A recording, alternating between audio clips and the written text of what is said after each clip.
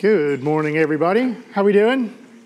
Well, that was enthusiastic. All right, we good. All right, well, good to be with you guys today. As Norton said, my name is Stephen.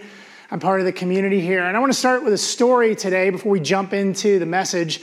And the story is personal. It's a personal story, but it is also connected to the history of New Denver Church. Many of you know my family and I were, along with Norton's family, the Herbsts, part of the three families. We had another friend, the Malicks, Jason, Norton, and I all worked together in Atlanta. We all moved out here in 2009 to be a part of starting New Denver Church. And, that decision was one of those big life-changing kinds of decisions. And there was a lot that went into it, and we had all talked about this idea of starting a church. And it was our friend Jason who said, hey, we should do one thing together instead of three things separately. That was in early 2008, and we all came together and said, this is what we're going to do. And so we quit our jobs and put our houses in the market. We didn't know that the housing bubble was going to burst that year or that the whole economy was going to fall apart. But here we were. We just quit our jobs, ready to move across the country to start this new church. And there was so much to do. I don't know if you've ever been a part of starting something or part of a big move like that, but there was so much that we were focused on. We had to focus on selling our houses and raising money and getting our family and everything we owned across the country to Denver. And then once we got here, we had to start thinking about how do you start a church? I mean, none of us had ever done that before. So where do you even start? I remember sitting in coffee shops and thinking, what do we do? Like, now that we're here, what do we do? And so there was so much to be focused on that I was just mostly focused on what was ahead. But there was one really, really important thing that I didn't think about, not until later. And that's this. I didn't think about what we were leaving behind. So I moved to Atlanta in 1996. I was 24 years old, right out of grad school. Took my first professional job. And so I was there. We left in 2009. So, I was there for 13, almost 14 years. A lot of time. Started my professional career there. Made some really, really good friendships, in my 20s and single. It was a lot of fun. Made some great friendships. Came back to faith, really, through a church there. Really rediscovered my faith and made it a priority in my life. Made a decision to change careers, actually decided to go into ministry and started working at that church. And that church became more than just a place that I worked. It was a community. It was a place that I had really, really deep relationships and friendships. Met my wife there. We had kids there. We bought our first house there. We had deep, deep roots in Atlanta. And so when we decided to move here, I was really thinking about the task, the mission, this call that we felt like we had to come and start this new place. I didn't really think too much about what we were leaving. I just figured it would all work out. I thought I have such great friendships. Of course we're going to stay connected and we're going to be friends forever. Of course we're going to meet amazing new people in Denver and I'm going to have new friendships. Of course that's the way it's going to go down. What could possibly go wrong? Well, some of you are laughing a little bit because it's not that easy. When you pick up and move across the country, when you make a major life transition like that, it's really difficult. And it took until probably 9 or 12 months in, almost a year in, before the busyness sort of start to, fade. And we were in a rhythm and a routine. Kids were in school, but both our kids were really young at the time. And I just began to realize I don't really have anybody to hang out. I don't really have anybody to call to hang out with or do things. And you know what? By that time, most of the phone calls, the emails, the text messages from friends back in Atlanta had kind of waned. They'd kind of stopped. And I remember I was in my late 30s. I was almost 40 at the time. And I remember thinking, am I somebody who now just used to have friends? Is that who I am now? I'm that person. I don't know that I'm ever going to have the quality and the depth of friendships that I used to have. Maybe some of you here today have had similar experiences. Maybe some of you are in that place today. Maybe you've gone through a major life transition. You've moved to Denver, or you've moved to neighborhoods, moved across town. Sometimes displacement can separate us from friends, even when we're just moving across town. Maybe for you, it's not that you've changed, but stuff around you has changed. Maybe your friend group has started to dissolve because people are leaving for school, leaving for a job, leaving because they have kids and they're moving back to be closer to their family. Maybe it's just the seasons of life are changing for you and for your friends, and you're realizing that your friends aren't as stable as they once were. And you begin to wonder the same thing. Are you someone who just used to have friends? Maybe it's COVID. I think a lot of us, I've talked to a lot of people who've recognized that since COVID, it's become more difficult to make friends, to initiate those connections and to sustain them or go deeper. Maybe, a period of time where other people, new people were dangerous. Maybe it affected us more than what we were thinking about. So that is where we find ourselves. If you feel that way, it's not just you. I think there's something deeper that's going on at a societal level today. If you didn't know this, last year, the Surgeon General of the United States issued a public health declaration that basically said that we're in the middle of a public health crisis. And it's not a pandemic or it's not something biological. It's actually a crisis of loneliness and isolation.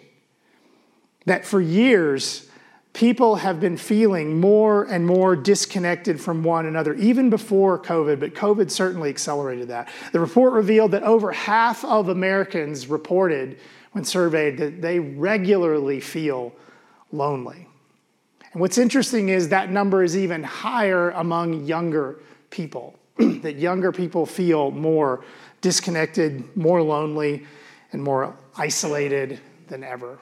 So if you're feeling that way today, you're not alone. In our country today, this is a crisis. This is a real problem. And I think the question that I want to at least surface today, we're not going to totally tackle this problem or bring it to the ground, but I want to today at least begin to surface, to crack the ice of this problem and begin to explore some possible ways forward. I want to begin to ask the question, what is it about this that's going on that we can do something about? And what, if anything, does our faith have to say about these problems, these challenges? And today we're going to begin in the very beginning. We're going to go back to the very beginning of the Bible to look at what I think the roots of both this need and this desire we have, but also the problem that stands in our way. So if you want to follow along, we're going to look at just a couple of verses of Scripture. We're going to be in the book of Genesis, and we're going to start in chapter 2. And I'm going to pull some things back. If you were here the last few weeks, Norton has been doing a series on the integration of faith and science, and how often Genesis is like a flashpoint for understanding about how those two things go together. And he encouraged us when we come to Genesis to not get too focused on the how or the details, the literal details of what order things happen, but really to focus on the who and the why that the author of Genesis is conveying to us about God's creation. We're going to practice that today because when we come to Genesis, in this very first section, what we find is a poem. We find a beautiful, epic, mythic poem that tells us about God's creative activity in the world, how the world was created, told in a very poetic way. And right from the very beginning, in the first chapter, we find this rhythm that is repeated over and over again. The author tells us over and over again that God, in his creative activity, is speaking the world into existence, literally saying, "Let there be." And the author tells us, "And there was." And then God looks at it and says, "And it was good." So we see the very beginning, it says, the author tells us, God said, "Let there be light." And there was light. And it was good. Let the land produce vegetation, and it was so, and it was good. On and on and on. 7 times, 7, the number of perfection. 7 times we're told, God said, "Let there be," and it was good. Until we come to the second chapter of Genesis. And then the author gives us a very intentional change in the rhythm. In a retelling, in the first chapter, the author tells us about the creation of human beings, and he comes back to that moment again in the second chapter when God creates his ultimate crowning achievement. He creates humankind. And when he does, the author this time tells us something very different. Genesis 2:18 says, "The Lord God said, it is not good for the man to be alone." So God creates humankind. He creates the man, Adam. He creates man, and he looks down at him, and suddenly he pronounces something that he has created is not good. It's not good that the man is alone. Now, if you know this section of Genesis, you know that this is where woman enters the story, and that's part of the solution, that God has created us as a pair. Like, we need men and women. We need both of what they bring and their created uniqueness. We need that, and that's part of what the story is about. But I think there's also something fundamentally deeper going on here.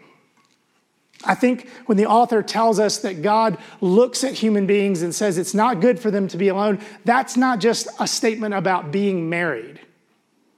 There's something about the way that human beings were created by God, that we were made for each other, made with the capability to connect in a unique way in relationship, in community, in friendship.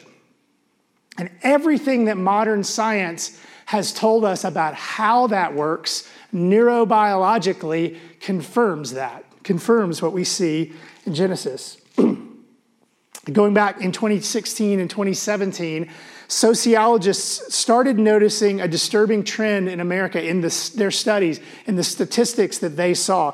People were dying younger than they had previously. And as they began to look at the numbers, what they realized was people had been dying younger for some time.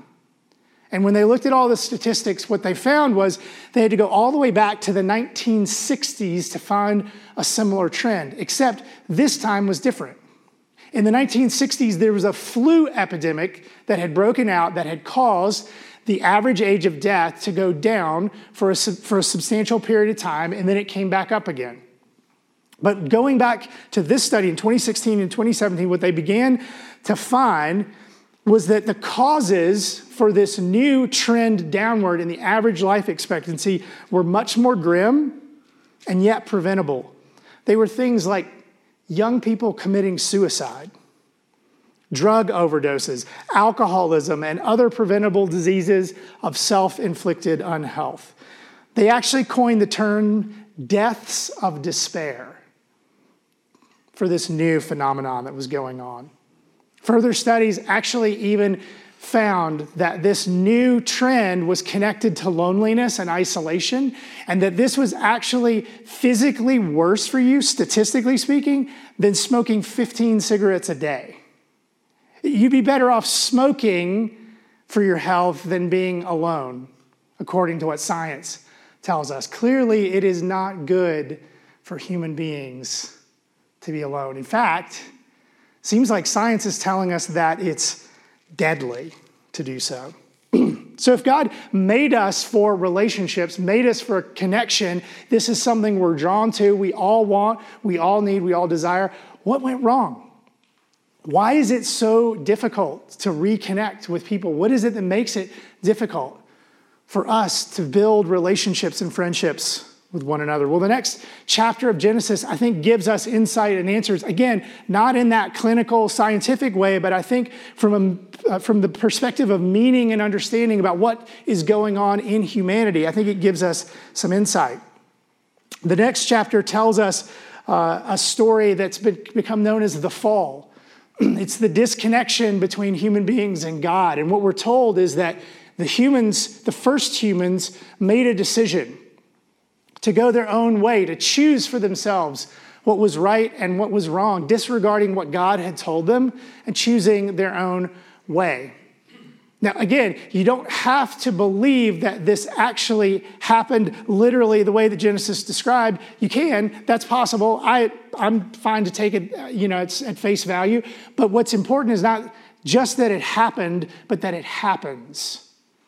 That this is something that's true for all of us. We all, in our own way, choose to go our own way, to make decisions apart from what God says right and wrong, and we choose to decide for ourselves what we want to do. And this is what the Bible has called sin. This is the brokenness that is inside every one of us. And what's interesting is when you read, we're not going to go through the verses, you can go back and read Genesis chapter 3, but when you read what happens when the humans choose to disobey God, what they do first is so interesting. They hide. They hide from God, which seems sort of ridiculous to try to hide from an omniscient, omnipresent being, but they choose to hide, and they hide from one another because they were ashamed. They were ashamed of what they were done, and that was new. Suddenly they had done something that was contrary to what God had told them, and they felt shame, and their first movement was away from God and away from others. And what we see here is, I think Genesis is showing us a pattern that has repeated itself over and over through human history, and it continues to repeat itself in my life and in your life all the time. We all have this gnawing sense that there's something not entirely right about us. That if we were really known, if you really knew what was going on in my head, what was going on in my heart, what I had done in my life, there's no possible way that you would accept me. There's no possible way you would want to be friends with me if you really knew me. We all have this gnawing sense that somehow we're just not quite right, and we don't want to be fully seen, and we don't want to be fully known by others and not by God. We hide. We keep those things to the back. We project an image of ourselves, of those who have it all together, those who have a life that's put together, and we project that for other people, and it's a form of hiding. And that, I believe, is the root of all of our loneliness, because we separate from one another. We don't allow those deepest parts of ourselves to be known because we're afraid we will be rejected. And I think this is what is tearing us apart, one relationship at a time, is this brokenness that is in us, that is in the world, that is in all of us, that pulls us out of and away from relationship and towards loneliness, towards isolation. So what hope is there for us if that is the human condition? If the author of Genesis is right, if the Bible is correct, and this is the way that we were mismade, we were made for relationship, but in our brokenness and our sin, we are pulled towards loneliness and isolation. Is there any hope for us? Thanks be to God. Yes, there is hope. There is hope for us. This is the story of Jesus. This is the good news of Jesus, that there is hope. There is a way forward, and it begins by acknowledging that there is something that's not quite right about me, and there is something that's not quite right about you, and we're all in the same boat together. There is none who is perfect. There's none who have it all together, regardless of how perfect Housewives of Beverly Hills like someone looks. That show is actually a pretty good example of like the brokenness of the world. Like if you watch it, you go deeper and you're like, yeah, those people look great on the outside, but they are a mess. We are all in the same boat. And Jesus comes to us and says, even in our brokenness, even in our dysfunction, he accepts us where we are and for who we are. He died and was raised from the grave to give us new life, to make it possible for us to live a different story. We are not deterministically tied to the sin that is in all of us. By the power of God's Spirit, we can make different choices. We can live lives of deep meaning and connection to one another. But here's the thing. We have to participate in our transformation. We are not going to just be instantly made new, made changed. We are not going to be able to sit on the couch and just have friends. We have to participate in what God is trying to do in our lives, in our transformation. We have to move towards cultivating life-giving friendships. And that is where I want us to focus with the rest of our time that we have today.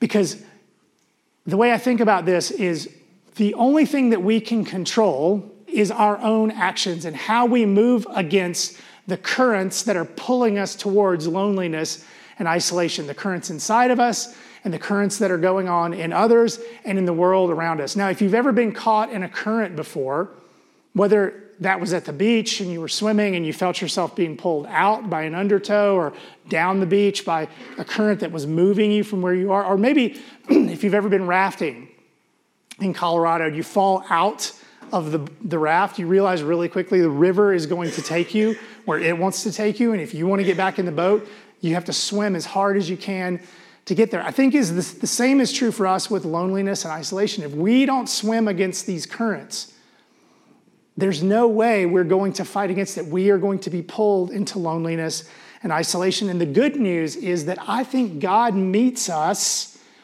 in our efforts and in our desires to swim against the currents of loneliness and isolation. So when it comes to developing friendships, there are multiple currents that work against us. Currents in us, currents in the world around us. And it's not just our tendency to hide. It's the tendency for all of us to make choices that move us in the wrong direction, to move for jobs and not for relationships, to focus on having our spaces, our house. We have a back porch or a backyard, and we spend our time alone back there, disconnected from neighbors. Or maybe we mediate our relationships. We spend too much time thinking about connecting with others through mediated forms of technology, social media or text messaging, instead of just spending time together face to face. These are all choices that we can move against, that we can choose differently. We can all move against these currents, but we have to make choices. And the question for you and for me today that I want us to think about as we close, as we wrap up, as we go out of this place today is, how are you swimming against the currents that pull you away from meaningful relationships? I want you to think about that, and I want to give a couple of suggestions of things for you to try as we close our time. This is, again, we're not going to solve this problem today, but I want you to think about some things. First of all, there's a great resource that you can read, you can pick up. It's a book called Made for People by Justin Whitmore Early. It's a book we're going through with a D group that I'm part of right now. We're a few weeks in, and it's been really, really great, helpful, both challenging and encouraging to give some really practical next steps. If this is something that struck a chord with you and you're struggling to know a way forward to create meaningful friendships in your life, I would highly recommend this as a book for you to pick up. He gives some great suggestions about how to swim against the currents of loneliness and isolation. Second, I would say, hey, be excited. Like, you have a huge advantage. You are sitting in a church service surrounded by people right now. Like, you are way ahead of like 90% of our culture. Because one of the problems in our culture is that social institutions have eroded. Nobody joins bowling leagues. Nobody's part of Kiwanis or, the Rotarians anymore. Nobody goes to church. So you're way ahead of the game. Congratulations. Congratulations for being here. But here's the thing. Coming to church on Sunday is not enough to fight against the pull of loneliness and isolation. You can sit in this room by yourself, stand up and go home and feel lonelier than when you showed up.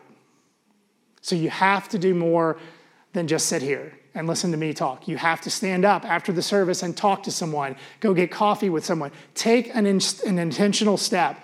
Take a move. It's not going to guarantee that everything's going to work out. I'm just trying to help you focus on what are the things that you can take responsibility for. What are the things that you can do? In my experience, in the last 14 years, as I've worked to rebuild the fabric of my own relationships and friendships, intentionality is the number one thing that has been most effective.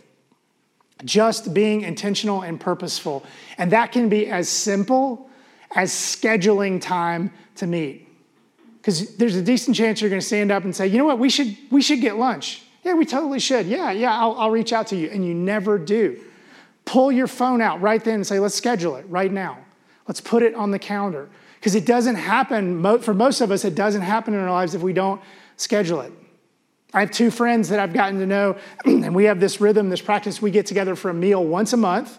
That's it. We see each other, cross paths through and talk on the phone, but we schedule a meal at least once a month.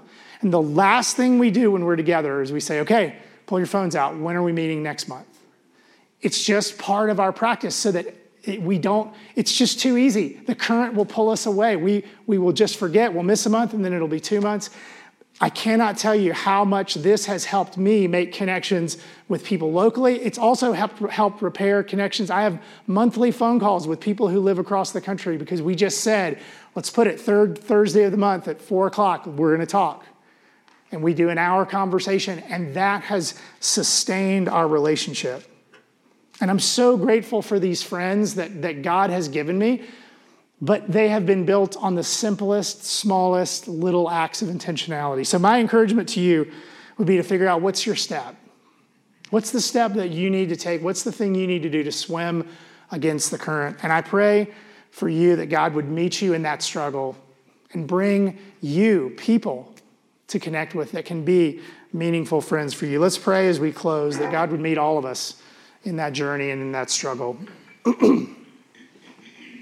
God, we begin by just saying thank you, thank you, thank you that you made us for relationship with one another. It is such a gift to be able to have meaningful friendships.